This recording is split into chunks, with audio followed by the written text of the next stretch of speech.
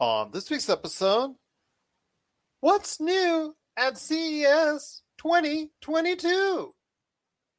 Don't look up now, but there's a new #1 on Netflix. And what's up with the Hutt twins for Boba Fett? All this and more as we reach our next stop, the PCC Multiverse. Don't be alarmed. The quasi-shimmering light before you is a trans-dimensional gateway to other worlds, other voices, other thoughts, and other realities. Up feels like down, and down feels like the number 7 on a Wednesday morning. Don't worry. That quivering, blood-boiling sensation under your eyebrows is all a part of the charm. Welcome to the PCC Multiverse. And we're back with another episode of the PCC Multiverse. This is a very jolly Gerald Glassford from Pop Culture Cosmos, Game Source, Inside Sports Fantasy Football, and the Lakers Fast Break. We truly appreciate everyone out there listening to all of our shows. And if you can, please give us a 5-star review on Apple and Spotify podcasts. Because they now do stars ratings. Yeah, that's right. Crazy. Vampire and Vitae, 5 stars, 5 Yes. stars. Oh my gosh, stars. Plus, if you can like, support, follow, or do anything that you can to support us right here at the Pop Culture Cosmos, Inside Sports, Fantasy Football, Game Source, the Lakers Fast Break, Vampires, and Vitae, popculturecosmos.com, or anything that we do here at the Pop Culture Cosmos, because we are the #1 tabletop RPG streamer on Facebook, and we bring you the latest news and trends in pop culture every single day at Pop Culture Cosmos on Facebook. And if you can support all these great things that we do all week long, it is sincerely appreciated. But it wouldn't be a PCC Multiverse without my good friend. She is a very jolly person indeed that you got to go ahead and catch each and every time out when there concerns the world of Vampires and Vitae. You got to go ahead and catch her today there, plus all the things that she does on Pop Culture Cosmos, all the games that she runs, including Tuesday, because she says she lets her husband Robbie run that show. But we all know the truth, that she runs that, plus her games as well, Warlocks and Whiskey, and also as well Wizards and Wine. It is a great person indeed. She is here late at night talking to me about pop culture. It is Melinda Barkhouse Ross. And Melinda, good to have you back on the radio. We took some time off. I did some episodes in advance, but I wish you and Robbie a happy new year, and so glad to have you back. Definitely. Happy New Year to you as well. Yes, we're in the hot seats right now, so there you go. Prepare for another great episode indeed. It is going to be a good one. We're going to be talking about a lot of great things, but I also want to mention that on the back half of the show, the person that sat in the hot seat before you, Oh my. Marcus de la Garza, is actually going to be on the back end of the show talking about The Expanse Season 6, because he's a humongous Expanse fan. If you've been listening to the show for a while, during the time he was hosting the show for a year, you know he loves The Expanse. So how has Season 6 been going for him? He'll explain if it's been good or a bad situation going on with The Expanse as it closes out its final season on Amazon Prime. Plus, is there a future for The Expanse? And could there be a video game in the offering as well? We'll talk about that coming up on the show. Plus, Melinda and I on the back end will also talk about the successes currently on Netflix.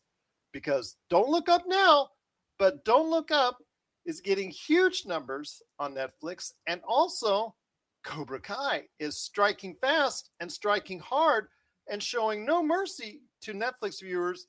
How much? We'll talk about both these great programs coming up on the back end of the show as well. Plus, I'm going to be talking about my time in limited fashion, of course, with all that's going on with the Omicron and coronavirus and all that, about CES 2022. I'll talk about some of the most interesting things that I've discovered and the usual stuff that I've been sent. I'll talk about that coming up here in a bit because it gets a little bit funny, a little bit offbeat, and some of the things that I am emailed in regards to what they want me to cover is certainly a little bit on the strange side. So we'll talk about that coming up on the show as well. But first, Melinda, before we talk about the Book of Boba Fett, Yes. it is Morbius, which I think a little bit under the radar. It was supposed to be coming out this time next week. Yeah. But unfortunately, in the upcoming movie Morbius got delayed to April 1st right now. So it's going to be an April Fool's joke for everyone out there. Yeah. I think it's pretty obvious that they had to do that. I think after you see this weekend the numbers at the 355 posts, I think it would probably be strongly recommended that they should have done that too.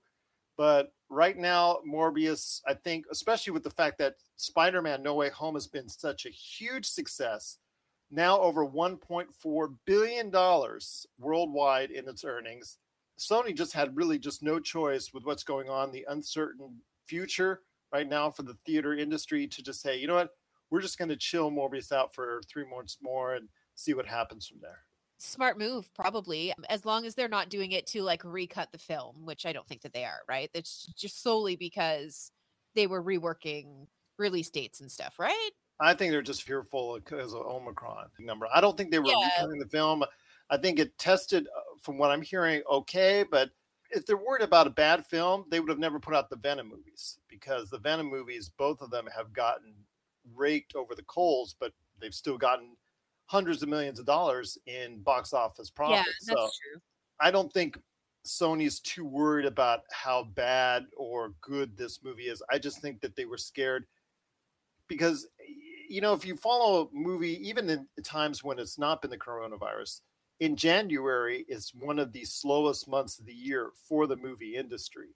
Yeah. And usually if a movie comes out in January, it's usually sent there because they couldn't find another place on the schedule for it. And they're usually sent to die because they have very little faith in the movie, which I'm very sad about when it comes to the 355, because it looked like it was going to be a decent movie, but they basically sent it to die, unfortunately, at the theaters. It's not going to get a big return on its investment. And I'm very sad to see that, because I think it deserves a whole lot better.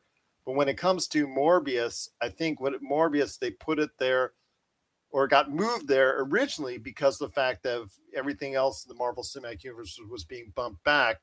I think that they just said right now, with Doctor Strange being moved to May from its original, I think, February start date. Yeah. I think that's probably the best thing for them. Yeah. Yeah. If that seems to be going around right now for the movies, then then I'm not surprised, and I'm not concerned. I am still very excited to go see this movie. I can't wait to see it. I think it's going to be great. It's just kind of a bummer now that I've got to wait till April. I know. You, and from what I hear, a lot of other people, they were really excited to see this movie. But I think it's smart for them because, again, I thought it was kind of weird that they put it in January in the first place, because, again, January is usually a time where people don't flock to the movies. There's been very few January movie hits out there. And if they have been, most of them have been like leftovers from the holiday season, i.e. like Spider-Man No Way Home. Right. Which, in fact, it would probably be competing with had it come out originally next week. So I'm going to say right now it's a pretty good move. I think it was solid. Plus the uncertainty of Omicron and how everybody's kind of worried about going to theater, for instance, or going to shopping malls, et cetera, et cetera. So, I mean, people just be safe and healthy out there. Yeah. But it is Morbius. It's been delayed to April. What are your thoughts? Are you really disappointed, like Melinda, that it is not coming out next week? Please let us know. popculturecosmos@yahoo.com. Well, before we hit the break, I wanted to go ahead and ask you real quick, Melinda, in regards to the Book of Boba Fett, episode 2. We're up to right now. I know you're still catching up on things when concerns the Book of Boba Fett. Yes. For the most part, the episodes, because I think they were going to have only a 4-episode arc, and now they stretched out to 7. I think the fact that's part of the reason why that they're delving most of the episodes in the past. Spoilers again to everybody out there. Right. They're touching on a little bit as far as what's in his present in regards to him trying to gain control of the Mos Eisley territories and the Tatooine territories that he has. Right. That was the Jabba the Hutt's old stomping grounds. And now Jabba the Hutt's cousins, the Hutt's twins, which were very interesting, provide a new adversary because they're trying to lay claim to the same territory that Boba Fett is. So they had a little standoff. Didn't amount to much, except for the fact that everybody's freaking out that a Wookiee is there and looking very menacing. I think a lot of people were freaked out by him because his bounty hunter Wookiee is actually part of the Star Wars lore previously. So I think a lot of people were really excited to see him being introduced as someone who's working with the twin Hutts, as you can say, brother and sister. Right. It's just so really funny to see one of the Hutts, the brother Hutt, is talking to Boba Fett while he's got this like live rodent still just dangling close to his mouth. You know he's going to eat it at some point in time, but he doesn't actually on screen. But he's still holding in his hands like it's, like I'd hold a cheeseburger. It just like it's just squirming all around. And it's just like, hey, I'm gonna eat you eventually. Don't worry, I'll catch up to you. He's just like around this. He's using it on his head, and it's just like that wiping the sweat. And it's like so weird how they did that. But it's going to end up in his belly at some point in time. Get in my belly. So yeah, it's going to be interesting to see how that portrays out as far as the Hutts are concerned and what kind of adversaries they will be, because this is again a series based off of him trying to gain control of the underground of Tatooine and the criminal underground that it is. But I want to hear your thoughts on this. Most of the show was dedicated once again to his backstory about what happened after he got out the Sarlacc pit and his development with the Tusken Raiders, which included a time where he helped the Tusken Raiders in this episode. He gained more prominence within the tribe, and he helped the tribe overcome adversity by actually robbing the spice train that was terrorizing them on their pass-throughs and actually causing a lot of pain and grief and carnage to the Tusken Raiders. I want to ask you, when you finally catch up to the Book of Boba Fett, are you excited to see more about the Tusken Raiders? As I spoke to people out there, a lot of them said, I really didn't care about the Tusken Raiders and I really didn't want to know more about them. But is a deeper delve into the world of the Tusken Raiders something you wish to see? Honestly, I think I'm more curious about the twins. Okay, but please don't. Well, I'm sure you're going to see a lot more of them in coming episodes. Yeah. But please don't ask me to do any Tusken Raider sound. That's hard to do. That's hard to do, by the way. Oh, no. Yeah, I'm in the same boat with everybody else. Didn't know you need to know that much about the Tusken Raiders. Yeah, had no idea. And now it's just like, well, I guess that lives in my brain somewhere. Yeah, but he actually becomes part of the tribe, which I'm assuming is going to be something that's going to be a callback later in the series. Sure. When he's going to need their help at some point in time. But the obvious references to Dune and the influence originally that George Lucas had from Frank Herbert's Dune is there, because not only just because the fact that it takes place in Tatooine, which is very similar to the desert planet exemplified in Frank Herbert's Dune, but the fact that spice in this case was such a integral part of the story arc in this episode as far as what they were after in the spice train. So I can see the influence there that George Lucas has, and it's been mentioned by him. But you think George Lucas might have been happy about all these Dune references in this episode and how this has evolved beyond what he originally, I think, conceived? So I don't think even he conceived that much about the Tusken Raiders and all this going on in Tatooine. Well, I think that he would have appreciated the inclusion of all of the sidebar Dune references and influences that were so prominent. I think he would appreciate it, to be honest. If that's, a piece of the inspiration that he had, then of course, why wouldn't you want to have that more in the forefront? And most of the 2 episodes deals with a lot of the past that happened right after he got off the Sarlacc pit, after the events of Return of the Jedi, but not in his present. Right. It's in order to obviously set up for what's to come. But are you okay with that? I mean, as far as if you watching through, I mean, is that something you're going to be okay with, watching through and seeing most of the stuff taking place in the past tense? Yeah, I like it actually when shows do that. And I'm going to use this term, and I know that I'm using it kind of incorrectly because I know it's not 100%, but that seems like a very Tarantino thing to do, to flash back and then come back to the present, and then flash back and then come back to the present, almost telling a story backwards, I suppose, is how you could look at it. It isn't Tarantino dealing with it, but it is Robert Rodriguez directing these episodes and actually playing characters in both episodes. Different characters in the first 2 episodes he's played. So we'll see how many more characters he can play. Yeah, that certainly makes a lot of sense. Mr. Rodriguez and Mr. Tarantino. Yes. And Jon Favreau is writing this. So it's all this interesting combination. It's very interesting indeed how this is being all set up. But It is Robert Rodriguez directing this. I didn't realize Basically he the was show. directing it. Yeah, I'm even more excited.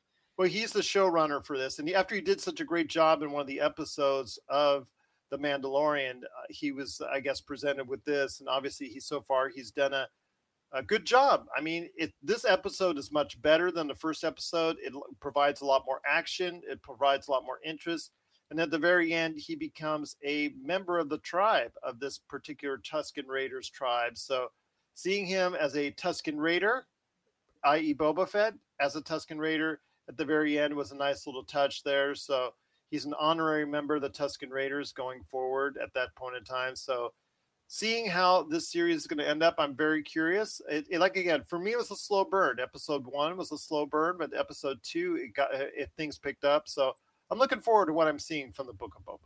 Yeah, and to be fair too, I am seeing a lot of people who don't usually talk about geek stuff online. I'm seeing a lot of Facebook posts about, I'm surprised. I actually really enjoy this. So, it is attracting people who aren't typical viewers of this genre as well. And I will say that reports are that it debuted about 10% higher than Hawkeye, which I know we were talking about previously about how Hawkeye didn't get off the best of notes when it comes to ratings, but it seemed to hold and actually increase its audience over the time it was out. So right. I'm hoping that Book of Boba Fett will do the same. So we'll see what happens with this particular Disney Plus series. But if you have thoughts on the Book of Boba Fett as we head into episode 3, do you like the fact that the Tusken Raiders have become such an integral part of the story? Okay, I'll do that sound again. There you go. That's the best I can do. Oh, gosh. If you have thoughts on the first 2 episodes of the Book of Boba Fett, we'd love to hear them. PopCultureCosmos@yahoo.com. Thanks for checking out the PCC. The Pop Culture Cosmos. We'll be back in one moment. For the latest news and information, analysis and opinions on the Los Angeles Lakers and the NBA, check out the Lakers Fast Break podcast today on wherever you get your podcasts.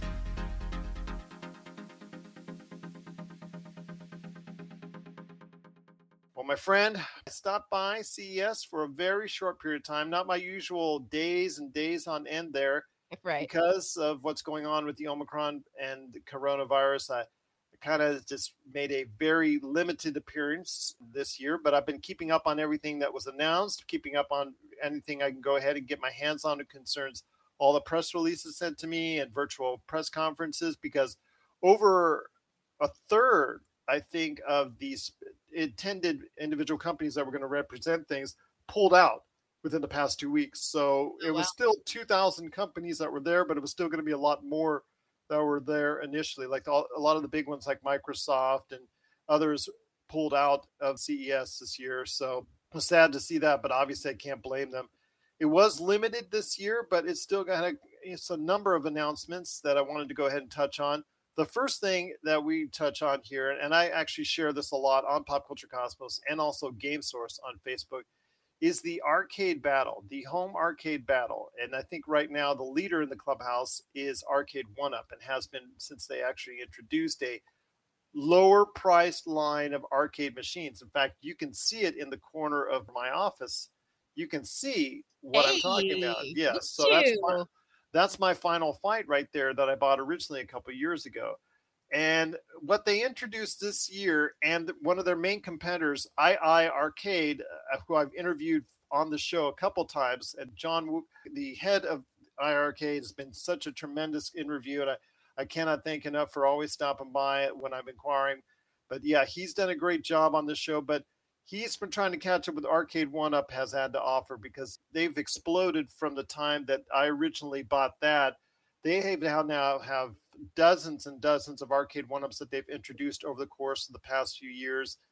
And they've actually expanded upon that into Infinity board gaming tables that you could download all the games on. In fact, they announced a Harry Potter chess for that specifically. They're working with Roll20, working with Hasbro for their Infinity game table. But their main bread and butter has been the home arcades that they've tried to go ahead and sell over the course of the past few years. And I know that they announced that they've sold 3 million of bad boys like these, to give you an idea of how big the home arcade experience is. One thing they did this year, though, didn't announce a lot of new titles and new IPs, and neither did iArcade. What they did was kind of like make a lateral turn, and they announced they're both putting out Premier or Pro Series units. And what I mean by that is you see the one that's right behind me, and that one right there, if you were to stand next to it, they're still not too tall. Right. And also they're not very well constructed. There's most particle boards, and Sure. it's made obviously with the thought of being at a low cost alternative in mind. Yeah. And you have to usually buy a separate stand in order for it to get to a decent height. Both companies, iArcade and Arcade1Up, announced Premier units, which are going to be at or near the size of the standard arcade machines that you would see in a regular arcade. Wow. Right now, the selections are few. One of them is coming out, Arcade1Up, with a Killer Instinct console. And the other one, iArcade, is coming out with a Dead Cells themed console. Both of them are going to have Wi-Fi, especially with iArcade, which you could download a lot of games already for your unit for an additional price. The only thing is, like the units themselves, like that right now, I have in mind, is roughly valued, I think, around $300 to $400. I know a 4-player version, like a new versions of The Simpsons 4-player for Arcade1Up, came out as around $500.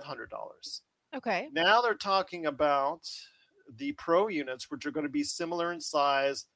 I think better joysticks, which has always been complained about, a little bit better resolution on the monitor, better sound in case of iArcade with some JBL support.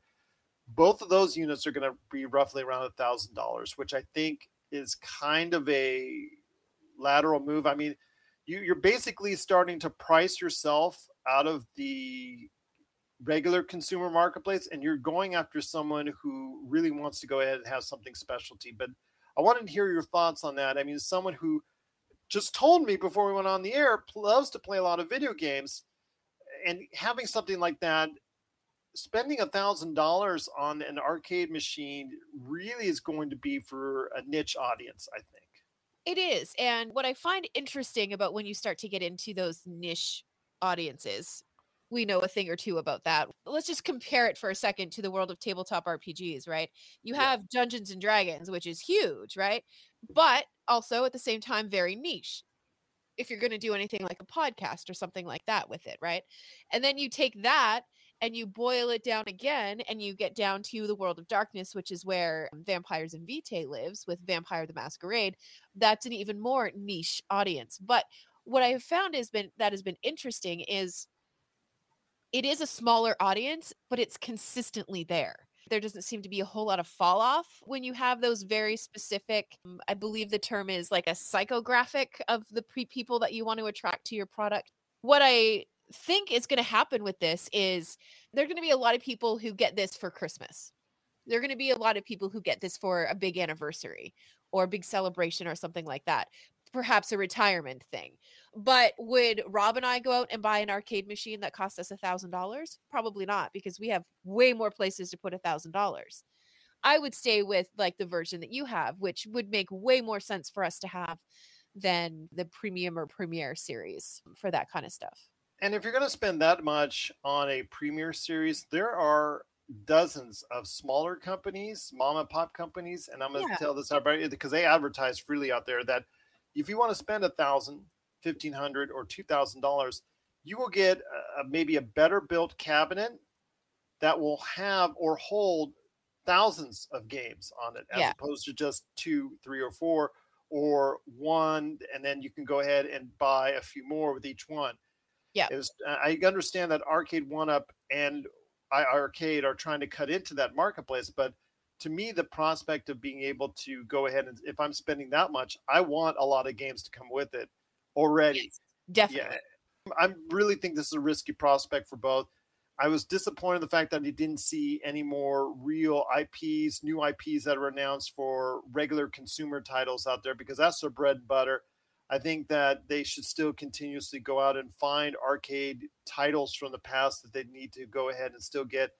I was always mentioning the WWF arcade games from the 80s and 90s that they need to go ahead and grab. And there's still quite a few more that they have. All they're doing right now is just rehashing Pac-Mans and Mortal Kombats. And they're just recycling on these new units that they're announcing different versions of the IPs that they already have rights to when it concerns Arcade 1-Up.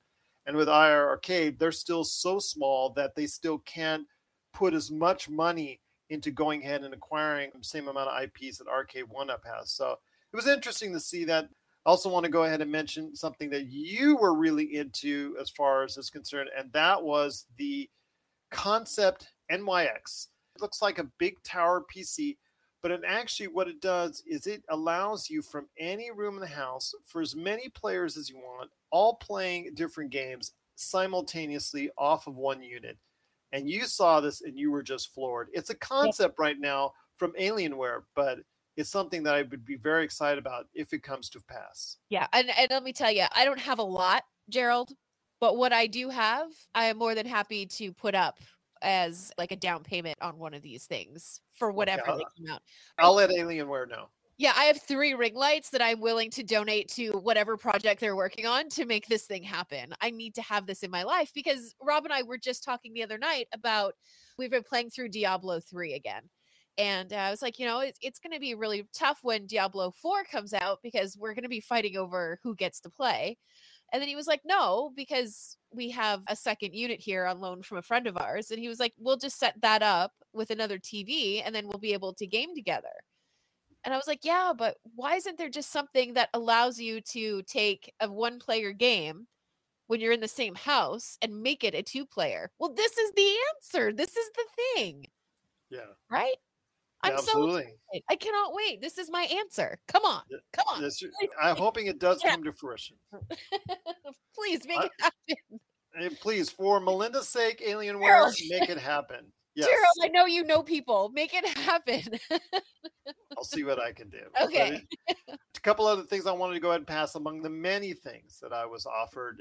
I want to say that I was impressed with the Samsung Freestyle, which will be coming out, which is a spotlight.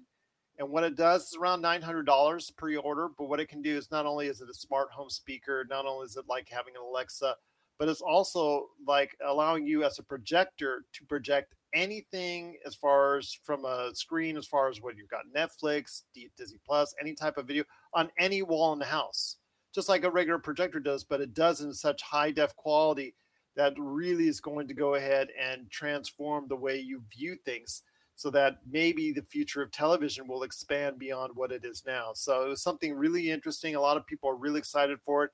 And then last, but certainly not least, among all the major announcements, because there were dozens and dozens among them that I got in my inbox were regarding the latest in smart toilets, smart cribs. And I go ahead and I register. I tell CES exactly what specifically I'm interested in. Gaming, audio and video, consumer electronics.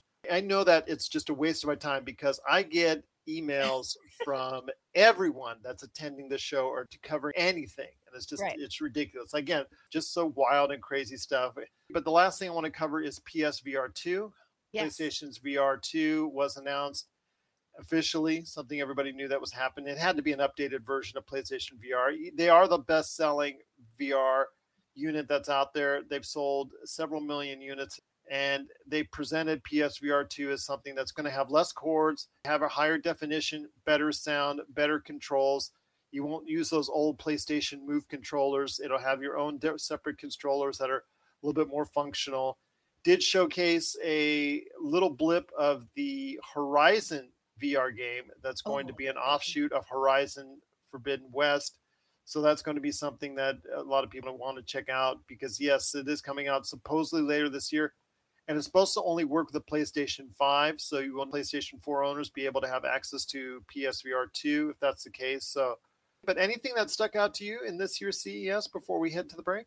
Well, just the concept, do everything everywhere in your house. I want that. There was a lot of that. There was a lot of smart home controls as far as whether you take a tablet and just controls everything in your house. Yes. Oh, that's great stuff. I mean, it's also a little bit terrifying because we all know that computers sometimes have a little bit of a mind of their own. I can't imagine just giving my house over to AI, but you know, Arnold Schwarzenegger, he's going to be taking over soon. So yes. Before you know it, right? Yes, absolutely, indeed. It'll be the Terminator all over again. But Just a lot of interesting things to see. And again, you can go ahead and check out many of the articles that I posted this week at Pop Culture Cosmos on Facebook. A lot of the press releases, a lot of the information, a lot of the articles that are there covering this week at CES. So if you're interested, check it out. Plus also, if you have any questions for me or thoughts on CES that you were interested in, maybe the smart pillow, maybe the smart toilet, who knows?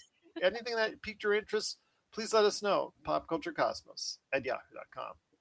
Well, coming up after the break, it's Marcus de la Garza. He's going to be talking about The Expanse, Season 6.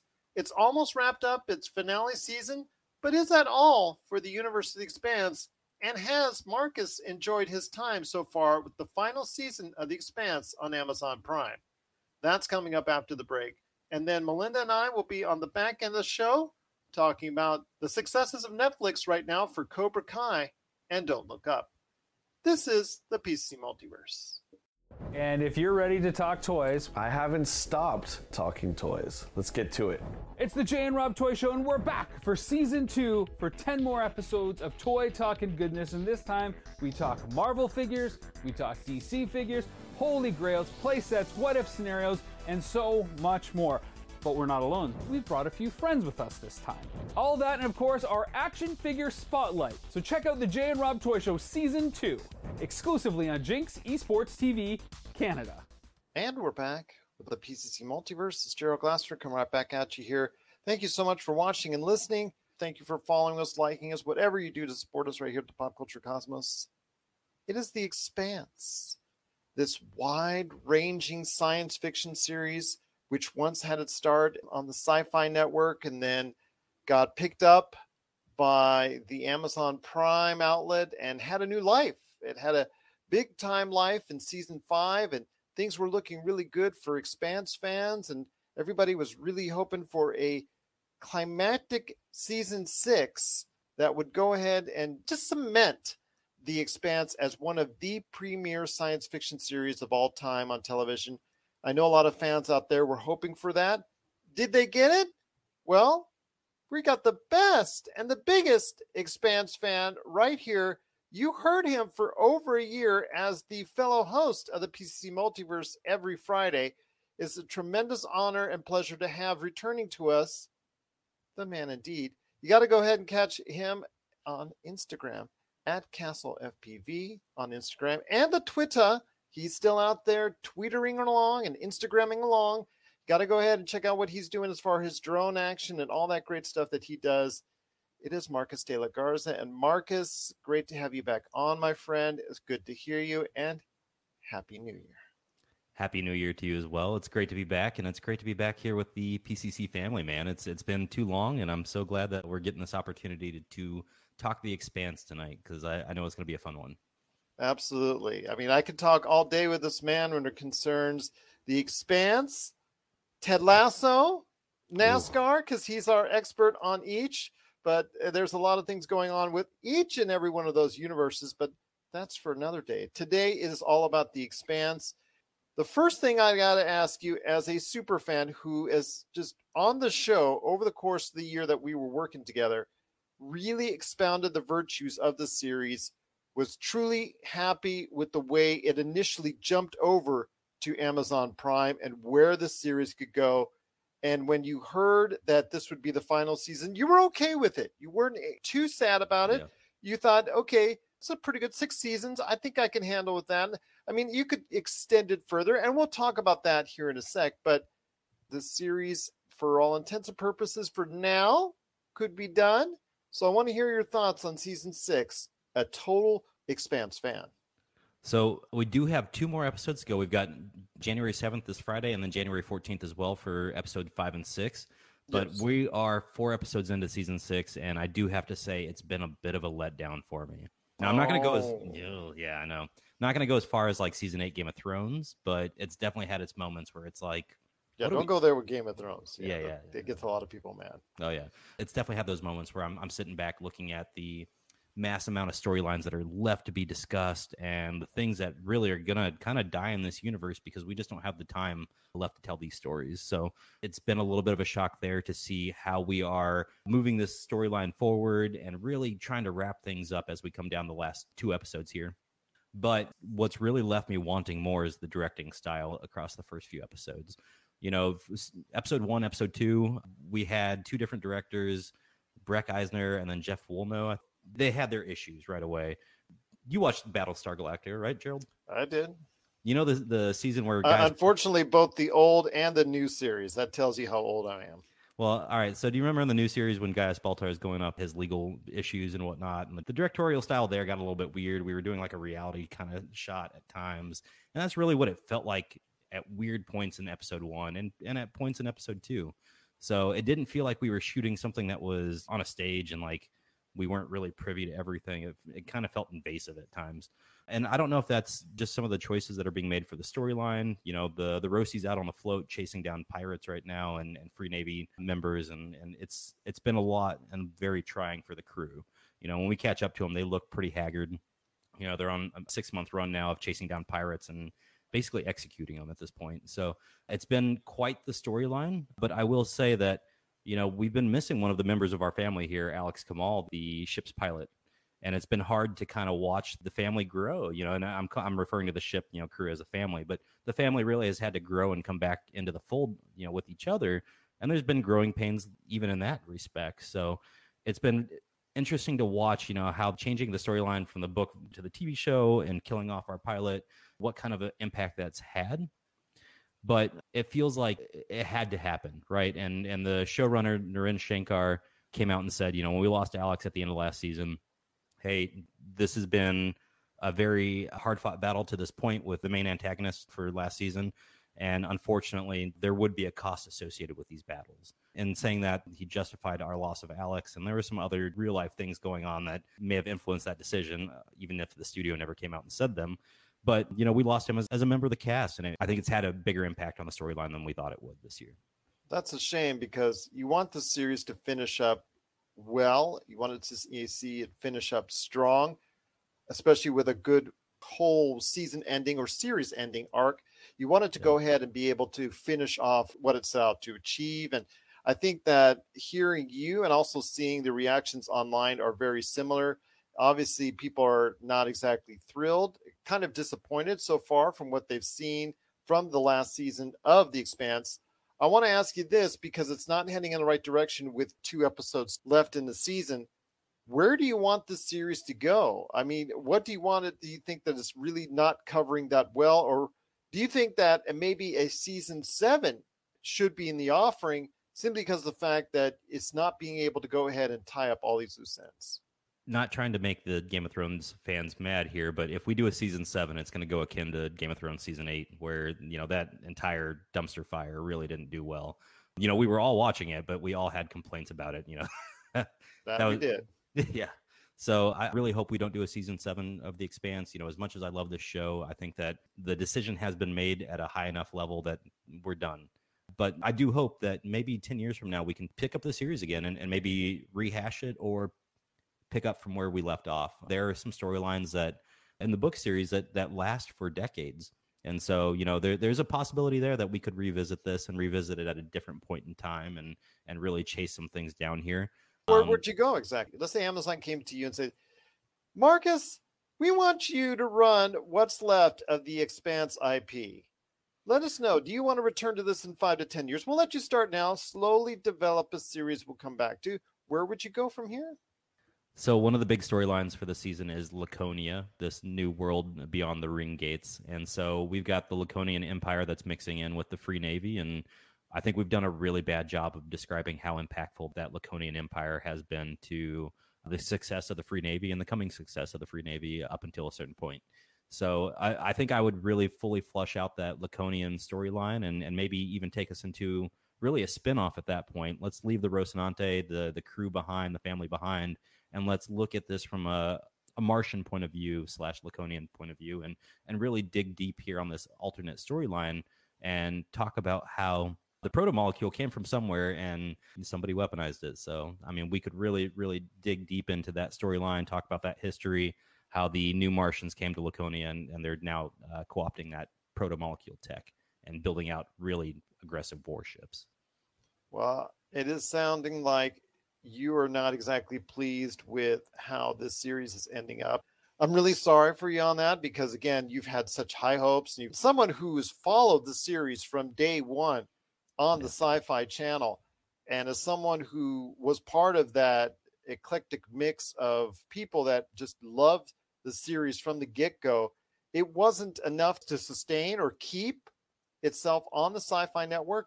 But again, found a new life in season 5. It was actually a big success for Amazon Prime. Amazon themselves lauded it very much as far as the success and the numbers are concerned. I think even they were surprised as far as how much the series itself got noticed once it went on Amazon Prime. Yeah. I think that's a test to the fact that they need a lot of content on Amazon Prime, and the fact that you have 200 million users for Amazon Prime. Yeah. So who are finally discovering now the video portion of the Amazon Prime experience, because, for many years I've said that it's just has been this thing that they've kind of just swept under the rug and kind of disregarded for so many years. Then they brought out The Marvelous Miss Maisel, The Boys, all these great shows that they now have on there, Invincible. And then you're seeing The Expanse coming over there. It's like, oh, wow, we've got some pretty decent stuff there. So going forward, obviously you said that, you're hoping that they'll be able to tie some of the knots in the final 2 episodes and be able to close this out a little bit stronger. I know that what you're hoping for, but I know that in 2 hours, you're not going to be able to get a kind of resolution for everything that you really wanted to set out to watch. Right. But there's one thing that may hold hope for you that has been confirmed. And that was announced at the Game Awards back in early December. Oh, yeah. And there was 50 games almost that they announced during the course of that period of time, and updates or things of that nature that they talked about. But one of the games that they showed, of course, no gameplay, was a game based on The Expanse itself, that they're continuing that on as far as that IP in its own world. Didn't come out with actually any type of gameplay footage, but very few of the games that are actually introduced did. It seems to be the case. They always give you that cinematic trailer that they always throw out at you, which represents nothing of the game when it finally comes out. But I'm hopeful for the game because the cinematic trailer did look decent. The engine that's being based off of, I believe it's the Unreal Engine that they're working off of, so it looked solid, looked good. So your initial thoughts on this? Does it get you excited about playing the Expanse game and continuing this IP further? Possibly even holds out hope that if it's so popular, it could continue this series. Looking at the game, it's following a character, Kamina Drummer, who plays a pretty significant role in the books. She's actually called by a different name, Michio Pa. And so Michio Pa becomes the pirate queen in the books. In the TV show, it's Kamina Drummer. And so the game by Telltale Games is actually going to be following Kamina Drummer and all of her activities as the pirate queen. So, and I think it's the build up to her becoming the pirate queen and everything thereafter. But really looking forward to the possibility of this video game, man. And it's a Telltale Games production, and I'm really looking forward to that. I've enjoyed the Batman series that I've played from them, and I can't wait for this video game. When you sent me the article about it, and I started looking at just the cinematic trailer and everything, I was excited. I was jazzed. And I think what it does is it does allow us to step into a different medium for a while. It seems like Amazon Prime Studios is unwilling to keep throwing the mass amount of money that's needed to keep this production running. And I mean, I'll be the first one to admit this is a lot of money being thrown at CGI for each one of these seasons. And I understand why they had to do a 6-episode final season. But I'm hoping that maybe transitioning to a different medium via video games, we can tell this story and really dive deep and maybe into some of the Laconia stuff that I was just talking about previously about how we could keep the series alive or how I'd rehash it, in the future. But to me, the possibility of taking this video game series and building out 3 or 4 more games and eventually a movie or another TV show reboot in another 5 or 6 years, great. I think this is a great possibility. When you look at the books themselves, and there's a book that just came out back in November, or the end of November, beginning of December, and I can't bring myself to read it. It's the second last book in the series. So, it's one of those things that I think there's a lot of us out there that are really, really waiting for the game and the potentiality that the game brings. So really looking forward to it, Gerald. It's going to be a good time. And like you said, it's built on the Unreal Engine. It should be visually stunning. And the fact that you'll be able to kind of make your own decisions and progress through the game is going to be a huge selling point for a lot of people, I think. And you're exactly right. It is from Telltale Games. So it is going to be story based. It's going to be narrative based, which a lot of people are very familiar with, like you said, with the Batmans, the Walking Deads, all the different famous IPs that they've actually instilled games for, and also their own creations like The Wolf Among Us, which is a highly underrated game. And I truly recommend that for people out there that love Telltale Games and love those kind of narrative games, especially, you making a choice on next moves that you're going to make. And it is going to be something that I think is going to be cool to have. I'm kind of worried that this should be also a game that you should be able to explore the galaxy. You should be able to go ahead and not just interact, but also be able to go ahead and face off against different factions that you do in the Expanse. I'm hopeful that you'll be able to do that, but that would require something that Telltale Games doesn't really go heavily into. Yeah. They're more of the narrative. You make a choice, A, B, C, or D, that type of deal, instead of you going out and pew all over the place and deal with that way. But it's going to be very interesting. It's like it takes one part of the Mass Effect series and it takes that narrative part and does that really well. And there are very few companies that do it any better than Telltale. So I'm very interested to see how much of the lore from the books or the television series they take from that and be able to build it in its own game. But this leads me into one of my final questions for you, my friend. It is Marcus de la Garza talking about The Expanse Season 6 and where the Expanse series can go. And you talked about how expensive it is for Amazon Prime to produce these series. And that's one of the reasons why Sci-Fi, with the middling ratings that it had on Sci-Fi, one of the reasons why Sci-Fi made the call to cancel The Expanse in the first place after 4 seasons was because of the expense that The Expanse has. See, The Expanse. Could this be a precursor as far as The Expanse is concerned for them setting up for something larger in an Amazon Prime sci-fi series? Because it's been heavily rumored. And it's something I don't like to report on rumors unless I know that a lot of other individual outlets that are reputable actually start reporting on it, like IGN, Variety, and Deadline, etc. That they're all reporting that Amazon is circling around a Mass Effect series. So could what they have learned from The Expanse and working on that series as a sci-fi narrative help them create a better Mass Effect series if that should come to pass? Absolutely. And I think you would die if they did that. Well, I've already said it on the show. That would be just amazing. Yeah. I think that long time ago when you first started having those conversations, even before you came onto the PC Multiverse with Josh, it was all about movies. And I said, this would be a great movie trilogy if you just based it off the games or a lot of the narrative from the games, but you couldn't really go into the lore of Mass Effect. Well, here you have an opportunity with a Mass Effect series to go deep into the lore. The question is, like you're asking yourself with The Expanse, how much of the lore are they willing to go into in order to create a good series? That's my question as well. Yeah, I think it's going to be very expensive to do, but if they do it right, it'll be done well, and they'll have 200 million people waiting to watch this. I think that there are a lot of lessons learned, especially in the CGI department, I think, when it comes to some of the things that they've done from Season 5 to Season 6. You've seen that it's not like they're cutting corners, but you can tell they've gotten wiser on how to shoot certain things and how to find ways to obscure things via a nice CGI shot, of a spaceship just floating through, the galaxy. I think there's a lot of room for Amazon to build out a great Mass Effect series. And honestly, I think a lot of it's going to come down to how do you best set yourself up from an architectural standpoint for success long term. And that's something The Expanse never considered, I think. When it was on Sci-Fi, NBC was giving them enough money to keep that thing going for a certain run of time there, and eventually they had to stop, and was for good reason. I mean, costs were just ballooning. They were shooting in Toronto. They were shooting on multiple, CGI stages. I mean, it got crazy, and I think it's continued to do that. So I think one of the big lessons here is if Amazon Studios wants to do more sci-fi, you've got to set up the infrastructure out the gate. You've got to set up the limitations out the gate, because if not, it will grow unchecked, and that's what The Expanse did to its own detriment.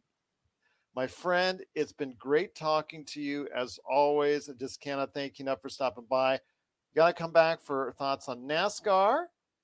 Also, as well, got to come back on thoughts on Ted Lasso. If The Expanse rears its head once again in a dominant fashion, I know I'm going to ask you to come back on. but you're always welcome. The red carpet is always open for you. If you ever have time, please stop on by the Cosmos once again.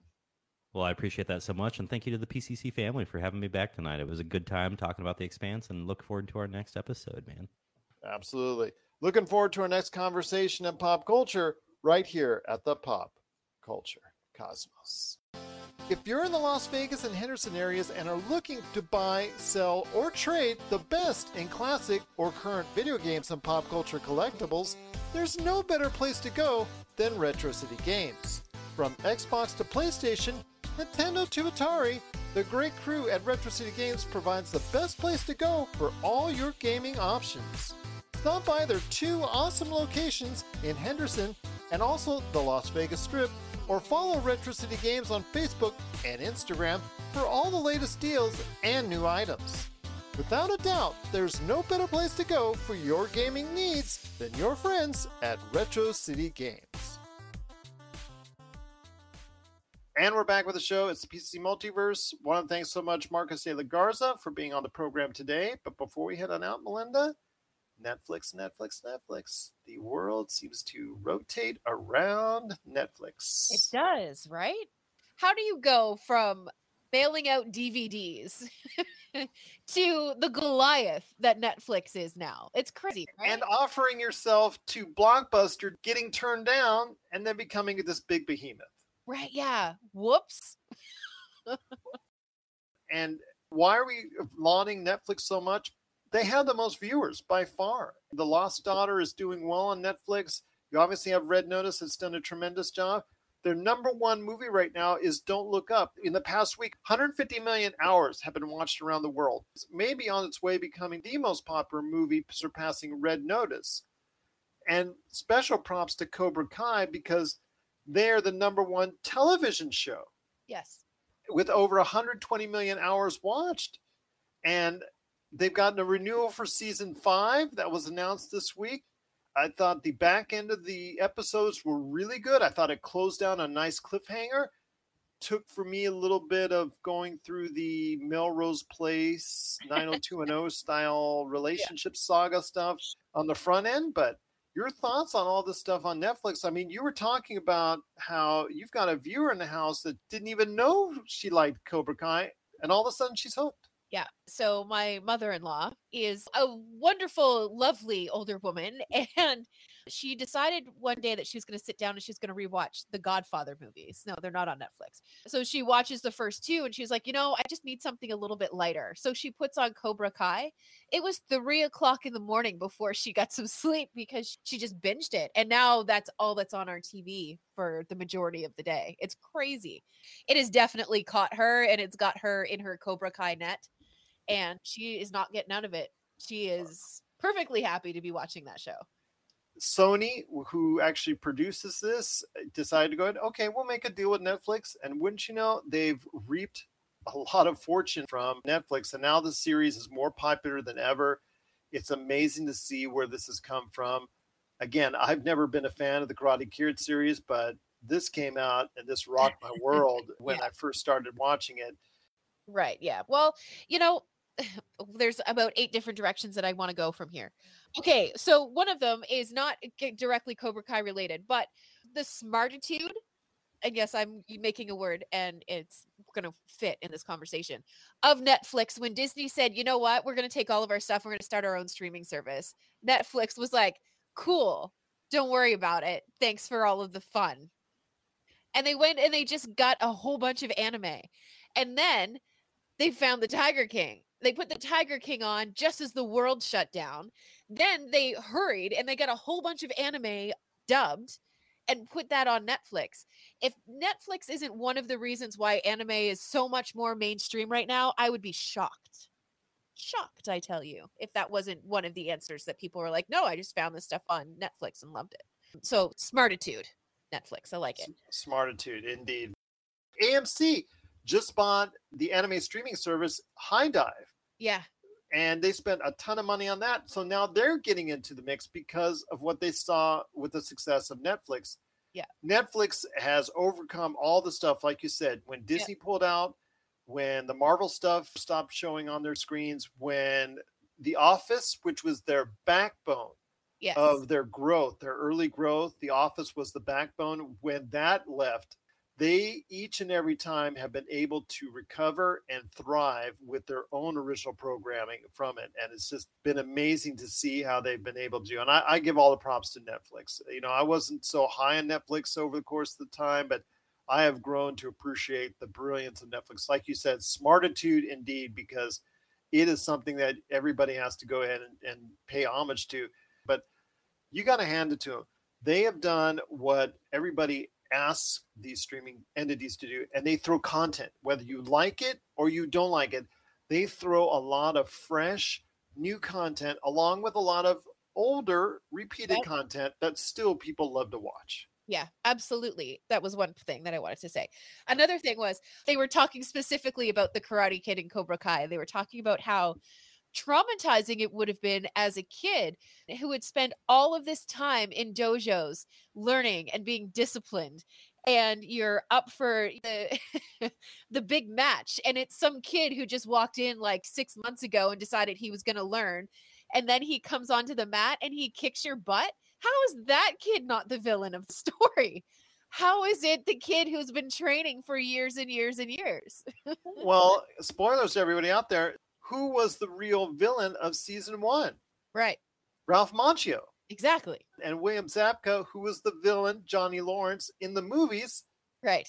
Total flip from what you Right. knew. That's why I really started to like this show. It's Yeah. because it took everything I know and didn't appreciate and didn't care for and turned it on its head and made me appreciate it for what it was. So they've done a great job. Again, over 120 million hours viewed last week. And then Don't Look Up, which is on its way to becoming one of the most popular Netflix movies of all time. It does make a statement. People are watching it. And again, that's really, with this all-star cast, that's what it's all about. Yeah, and it's satire.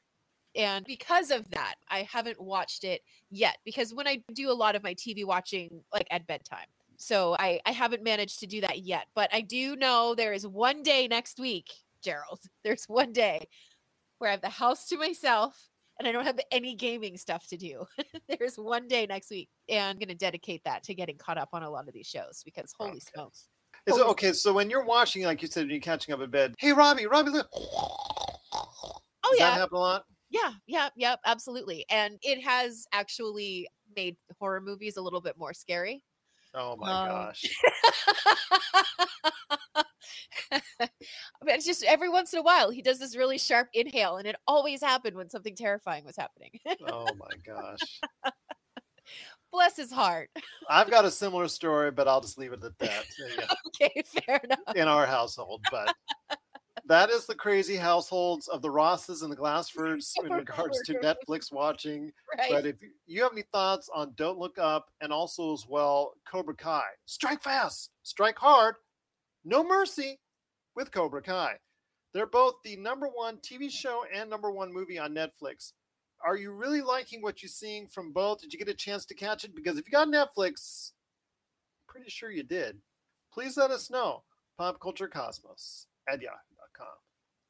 My friend, it's been a great episode. I guess I've been entertaining you, Melinda, because you've been laughing throughout. I'm not going to lie. I just laughed so hard I fogged up my glasses.